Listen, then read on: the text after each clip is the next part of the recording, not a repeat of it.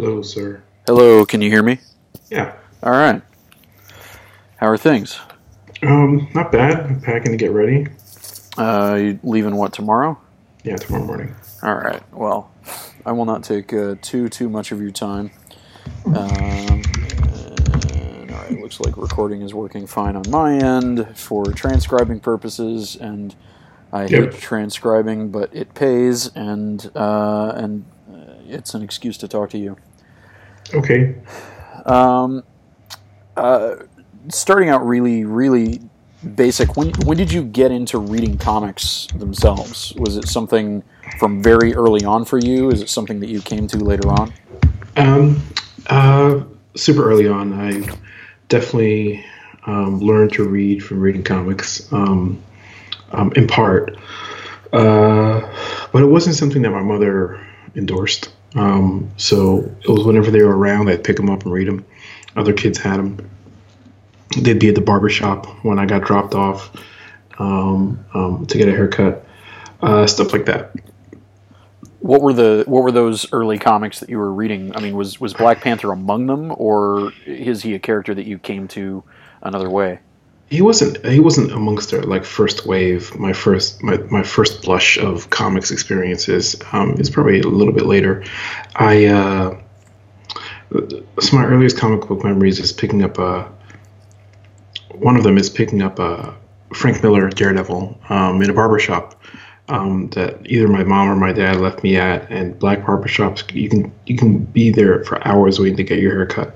Um, and I was there, and there was a pile of comics that somebody had left behind, and in them was a Frank Miller Daredevil issue, and I think it might have been an issue where Roger McKenzie was still writing, who was the guy who was writing when Miller came on board as artist, Mm. and it was either him or it was either Miller, but uh, it was Daredevil versus Doc Ock, and I remember some of those scenes vividly in my head to this day. And I don't think I've reread this comic in at least 10 years, if not longer.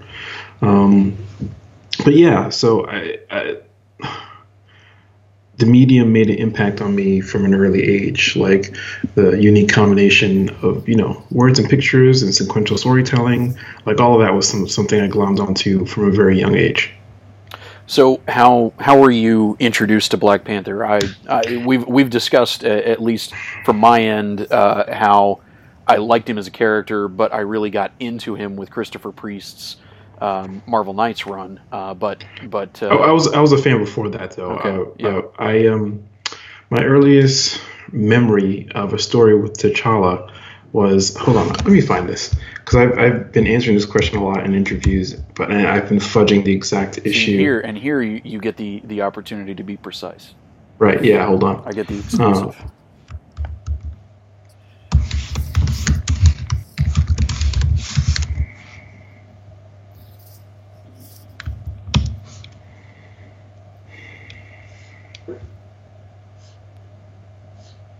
it was Marvel Triple Action, which was a reprint series um, that would repackage older stories, and it was one where I'm scrolling.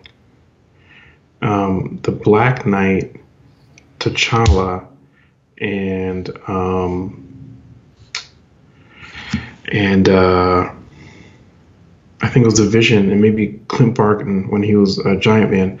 They all had to fight Ymir and Surtur. I'm trying to find this issue of the memory of a cover. I'm not having any luck. Oh wait, that's number 22. Maybe it was one after that. No, it wasn't that. All right. This search is not fruitful. Hold on. Well, it's always troubling with those reprint runs because they're so poorly documented. Yeah, and it was like from the 70s. So yeah, I don't even know when it was being. Hold on, let me look at the cover gallery. Hmm.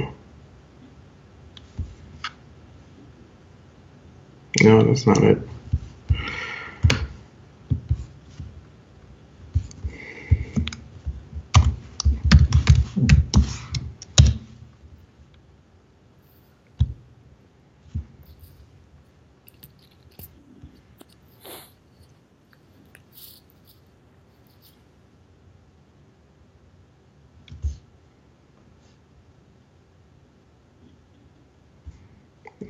nope, nope. That's so weird.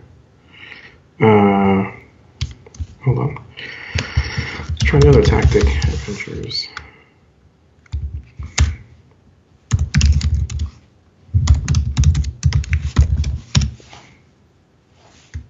There it is. Okay, so it was a Marvel triple action which reprinted Avengers 61. I don't know the Marvel triple action issue, but it was Avengers 61. Roy Thomas, John Buscema, those details that I remember without prompting. And I don't even remember if he took off his mask in that.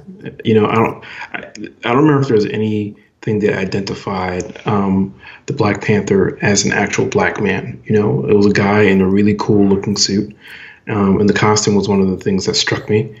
That I think it was one of Jack Kirby's best costume designs ever. It's really sleek. It communicates like the idea of him being a cat-like superhero.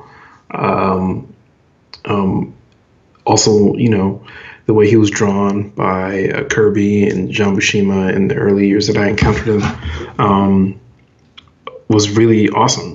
He struck poses that other characters didn't, and he spoke in a way that was different than other characters. Not quite as like flowery as Thor, but not like a rough and ready kind of brawler like Hawkeye or Ben Grimm. So he stuck out to me for a bunch of different reasons early on. Then, of course, I found out that he was from this fictional African country, Wakanda. That fascinated me.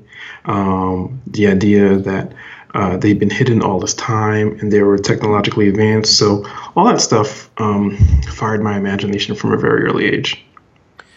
When do you feel like you really dug into the character as a fan? Whether you started collecting, whether you started particularly following and seeking it out? It was probably in my early tweens, like 10 or 11, when I started to look into back issue bins, and started seeking out the character. I think I was around 10 or 11 when I first read a Black Panther story written by Don McGregor with art by Billy Graham. And it was probably part of the seminal Panther's Rage storyline that stretched on for like more than a year in Jungle Action. And I was hooked.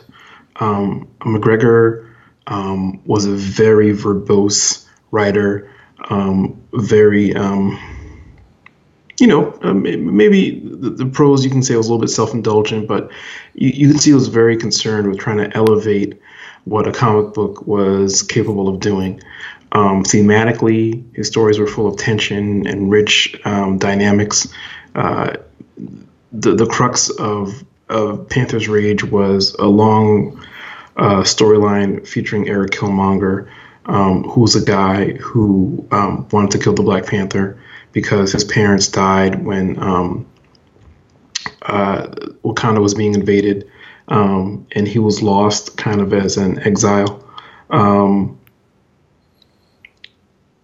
The tension came from mostly politically. The people of Wakanda were upset that T'Challa had been out being an Avenger, a superhero, and been out of the country for so long. And Killmonger took advantage of T'Challa's absence to basically mount a bunch of different plots to try and unseat him. We saw T'Challa agonizing about how to bring his country forward and preserve his traditions, remembering his father, being in love with a woman who was not Wakandan and that was frowned upon by the Wakandans. All that rich thematic, churning really made me want more of that. So that was probably when I really fell in love with the character. Around that time, as you were getting more into comics as a fan, as a collector, did you find yourself specifically seeking out stories that touched on representation, that touched on marginalized people, or were you kind of omnivorous and were just devouring whatever there was, and it was nice if there was something that spoke to personal experience? Definitely the latter. It was. I was more omnivorous as a younger reader. It probably wasn't until I encountered Power Man and Iron Fist uh, in the mid to late 80s. The run specifically written by Christopher Priest back when he was known as Jim Owsley. Um, he was the first black writer at Marvel and DC. Still writing today, one of my idols. After I read his Power Man and Iron Fist, I was like, hey, you know what? There is something in these characters that can speak to me. Um, I think my previous encounters with black characters, um, whether it was Luke Cage or Black Lightning or the Falcon, a lot of their appearances felt stilted, or um, the fact that they were from a different race was, I think, overemphasized or exoticized, or made to prove some kind of sociocultural political point. And it felt very like heavy-handed a lot of times. And I was young, but I could still get that. In Power Man and Iron Fist, it didn't feel quite as heavy-handed, probably because most of their adventures were like classic um, buddy cop action romps, and there was social commentary in there, but it didn't feel quite as ham-fisted as elsewhere. So you mentioned Christopher Priest, who I did want to come back to, and he had one of these legendary length runs on Black Panther himself, which became more and more rare, especially around the time that he started his run, where you had a writer that was covering multiple years on a given character. Were you there from day one, following Yeah, him as I a was. writer for Black Panther? Yeah, I was. 1998, that first issue on the Marvel Knights banner, I was there from day one. Um, I don't. I think I had put together that Priest was the same guy who I'd loved on Power Man and Iron Fist, and he'd written some other stuff. He was a Spider-Man editor for a while, and he worked on a bunch of other stuff. So that was probably around the time that book was coming out, 1998. I would have been out of college. So um, during my late high school years and early college years, I really the light bulb went off in my head that I should be following creators and not characters. Um, and I still had some like reflexive buying habits at the time, like buying whatever Daredevil book was coming out, no matter whether I actually liked it or not. But with Priest, I knew that I could trust his sensibilities. So I was there from day one with that Black Panther series. And now that I'm writing the character myself, one thing I realized more so having to execute is that Priest really took the character back to these foundational understandings that Stan Lee and Jack Kirby put down. The Panther was a cunning strategist. In Fantastic Four 52 and 53, he says he's been planning years for his encounter with people from outside Wakanda. And Priest brought that concept forward and turned T'Challa into a master strategist, which makes sense when you kind of extrapolate the logic of the character. He's the ruler of a country that stayed hidden for centuries. He and the people that came before him had to have been really subtle and stealthy and smart with their resources and their footprint. And Priest took that and blew out the concept and turned the book into what I call a primary example of superhero statecraft. You got to see these big political issues in a fictional universe play out. What would it be like if one country had, a super team of heroes that went all over the world, inserting themselves into various melodramas? How would a guy from a hidden country interact with them? He wanted to find out what they were capable of, and that was a great piece of Black Panther lore that Priest put in there, which is that he joined the Avengers to spy on them because he needed to figure out what these guys were up to. And one of the things that Priest did in going back to the origins of the character and the foundational layers of who T'Challa is and who his people are, is really building out the Afrofuturism that surrounds everything that is Wakanda. And it's something that just an issue in on Rise of the Black Panther you've been doing. It's something that your colleague, your friend, Mr. Coates, has been doing in the core Black Panther series. How do you feel playing with that aspect of the character from the American perspective? Because I know there is that kind of cross-cultural divide. People like Gene Yang have talked about it, writing New Superman, which is set in China, and he's Chinese American but not Chinese. Right. Well, it's funny. I think there's been some conversation of late amongst various creators of color from the Black diaspora about Afrofuturism, what it should center, how it should center it. My first encounters with Afrofuturism was as an African American kind of paradigm. It was specifically the stuff I was reading and engaging with was a way to bridge the gap, a way to bridge the broken histories that we didn't have by virtue of the Middle Passage and Jim Crow. It's a tricky thing to trace your past back centuries when you're a Black person in the diaspora. And Afrofuturism, I think, began as a way to kind of imagine ways that we could do that. You look at something like Kindred, Octavia Butler's novel, where the main character kind of travels back in time to the slavery era of her ancestors.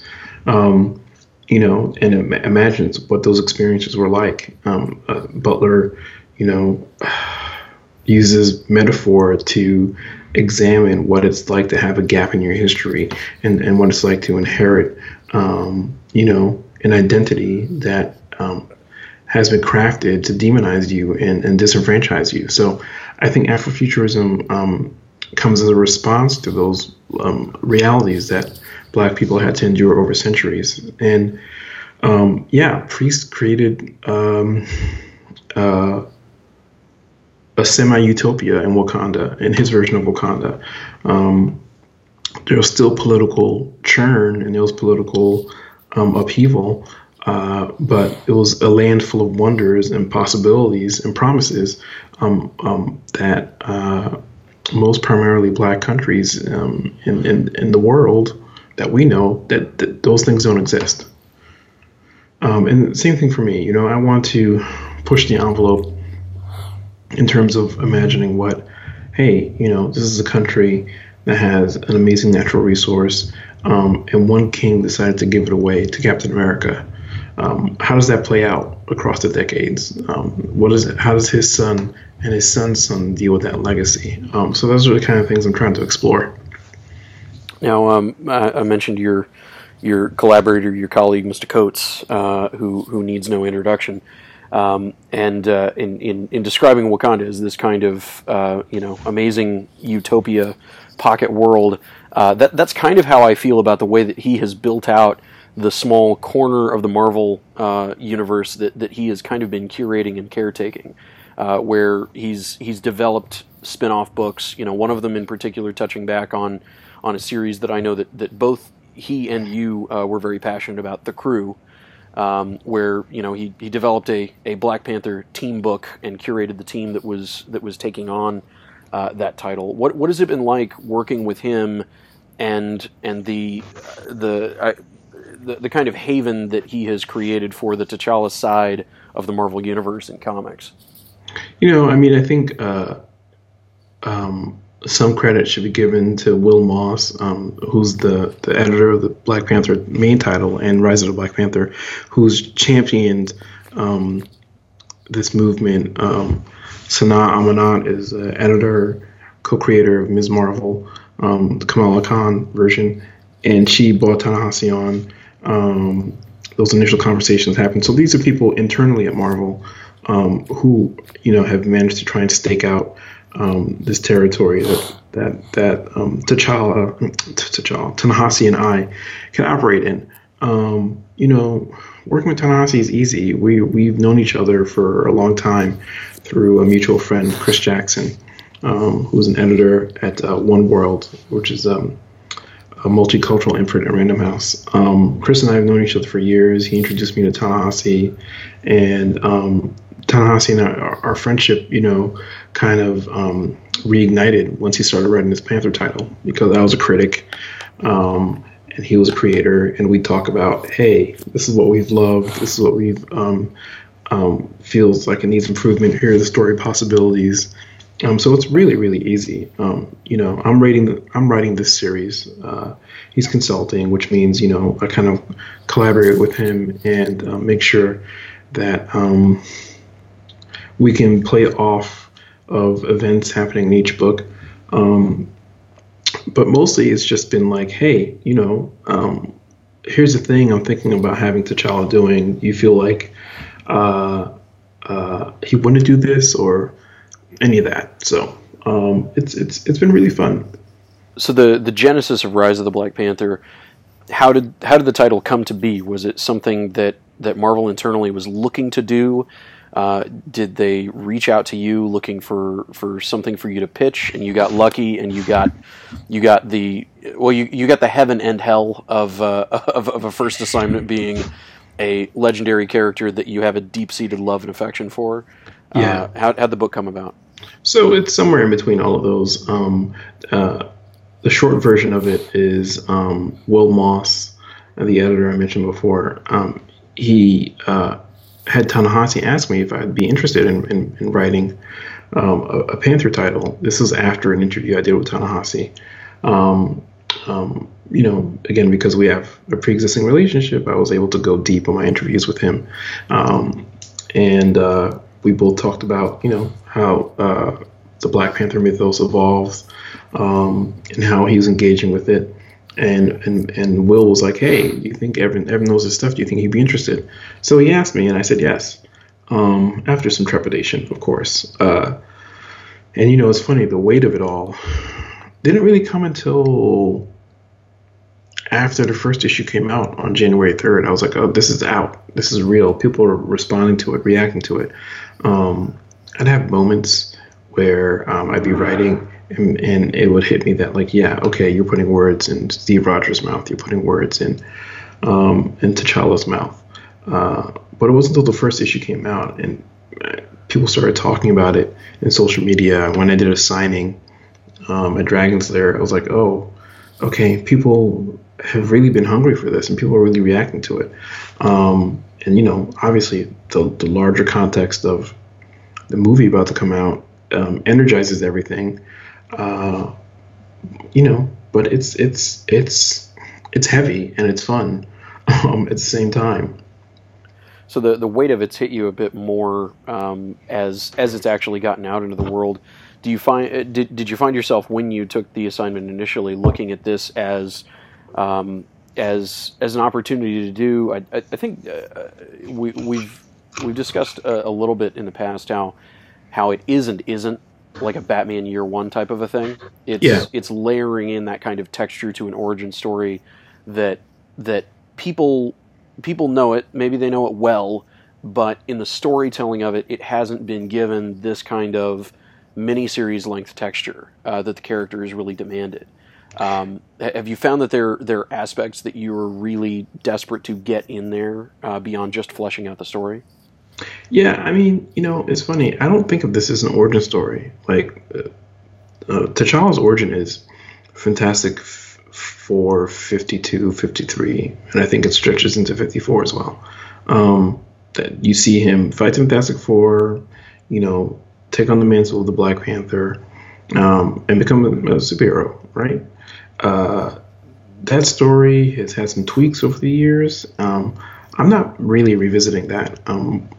The second issue of this, which comes out on February 7th. Yeah, it comes out the week before the movie, yeah?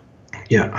And the second issue of this, when it opens, he's already king, so we're not going to see, like, 14-year-old T'Challa doing stuff. This is a story of him growing into the role of being a king. Of him making the decision that he has to reveal Wakanda to the world. The reasons he does that, the methodology of doing that, the consequences of doing that. That's the story that's gonna unfold over these 6 issues. Now we've just an issue in. We've seen his grandfather Azuri. We've seen his father T'Chaka. We've seen his birth mother and his second mother. I think is the way that I like to think of Ramonda. We've seen Zuri. If you had not had Zuri in the first issue of this series, I wouldn't have known who you were anymore. What characters from the Black Panther cast of friends, allies, and rogues can we expect to see in this series that in particular you want to be a part of telling this story of the how and why he revealed Wakanda to the world? I have to be coy because I don't want to spoil anything, but there's a character from the Kirby run that I'm repurposing and kind of reimagining in hopefully a fun and interesting way. I have some significant appearances by the White Wolf, who is the adoptive son, Caucasian son, the Caucasian boy that T'Chaka saved from a plane crash and adopted. A character created by Christopher Priest. Who else? I've really enjoyed, just in the first issue, what we've seen of the White Wolf. We've seen him. He's there. He hasn't said a word. He hasn't necessarily done anything. But I love the promise of him being there and what you're going to do with him. He'll be saying and doing a significant amount. I think he's a fascinating character because, metatextually speaking, he's an inversion of the Tarzan myth, right? Who the white guy who lands in deepest, darkest, but doesn't become the king of the jungle. He gets rescued by the king of the jungle. He becomes a lieutenant of the king of the jungle. Yeah, he's like a noble vassal, noble retainer kind of thing. Right, and he's the only white man in Wakanda. How is his racial identity lived? Like, what is his sense of it? And he's also an ultra loyalist, right? So I think he's a fascinating character. So yeah, I definitely want to work him in there. And he's also a part of the family. So how does that all play out? So those are some characters. I'm trying to think who else. We have the cover for issue 3's been solicited, so I can say that the Winter Soldier is going to be a main component of issue 3. And I'll let readers' imaginations contemplate what a role a character like that could be playing in a story like this.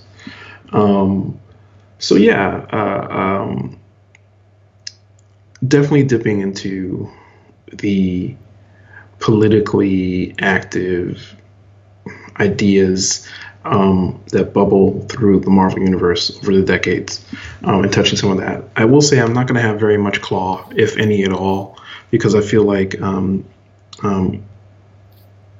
that's an expected character, and I want to defy expectations a little bit. Claw's going to be in the movie. He's probably going to be in some comics. He's already been in some comics in the run-up to the movie, and I didn't want to do Claw all over again. Well, knowing that you have to be cagey, is there any aspect of Wakandan society that you're touching on that you don't feel has been explored or expanded upon as much as you were delving into it in your series? I feel like I'm trying to think. Because we've already seen some of the kind of palace intrigue kind of stuff that is part and parcel the Black Panther story, the Inhumans, the just kind of the nature of the characters. One of the things that I liked so much about the first issue is we really got some relationship time with T'Chaka and Naomi, which, as much Black Panther lore as there is out there isn't that much people falling in love. Right. Romance kind of stuff that we've gotten. So one thing that I'm trying to do is show in a character like this, in a mythos like this, how the personal and the political intertwine. Um, you know, T'Chaka's reasons for falling in love with Nyami have as much to do with who she is as they do with what she can help him achieve. The two are intertwined. Um, T'Challa's decisions to reveal Wakanda to the world and the ways he does it have as much to do with seeing a lack of political sustainability long term for the country if they remain hidden, as much as they do have to do with the fact that his father died in front of his face from the hands of outsiders. Um, and other characters down the line, like they have to their political motivations come from personal context and vice versa. And that's, it's been a hallmark of the character in various series before, but I really want to um, dig into that psychologically for some of these characters and make it feel resonant. So one last thing, as somebody who obviously knows a great deal about the character, has a very deep-seated love and affection for the character. Um, if somebody were wanting to get into Black Panther as a comics reader, of course they're going to be reading Rise of the Black Panther, but where else would you say are good starting points for them? Can they just start with issue 1 of Ta-Nehisi's run, number 1 of the Christopher Priest run, all of it? I mean, what would you say? I think the Christopher Priest run is a great starting point because he there's this subversive edge to it where he upends the kind of more vanilla iteration of the character that had been kind of hanging around in the fringes of the Marvel Universe. He puts him front and center, and he tells you that everything you know about this character, even if you don't know nothing at all, has been wrong. That's great. But I think, Ta-Nehisi's run is a good starting point for different reasons because he doesn't presume that you know much of what has gone before. His first story arc, A Nation Under Our Feet, pretty much sums up a little bit of the recent past, explains how it motivates the present, and goes from there. Cool. Well, any other stuff that is public that has been announced? Any other comics writing gigs that you're eager to take on? Do you want to just focus on this one, get this one completely done, or are you trying to get this done? Other stuff to do. Trying to get this one done. Good way to be. Good way to be. All right. Cool. I think that is more than enough of what I need. All right. And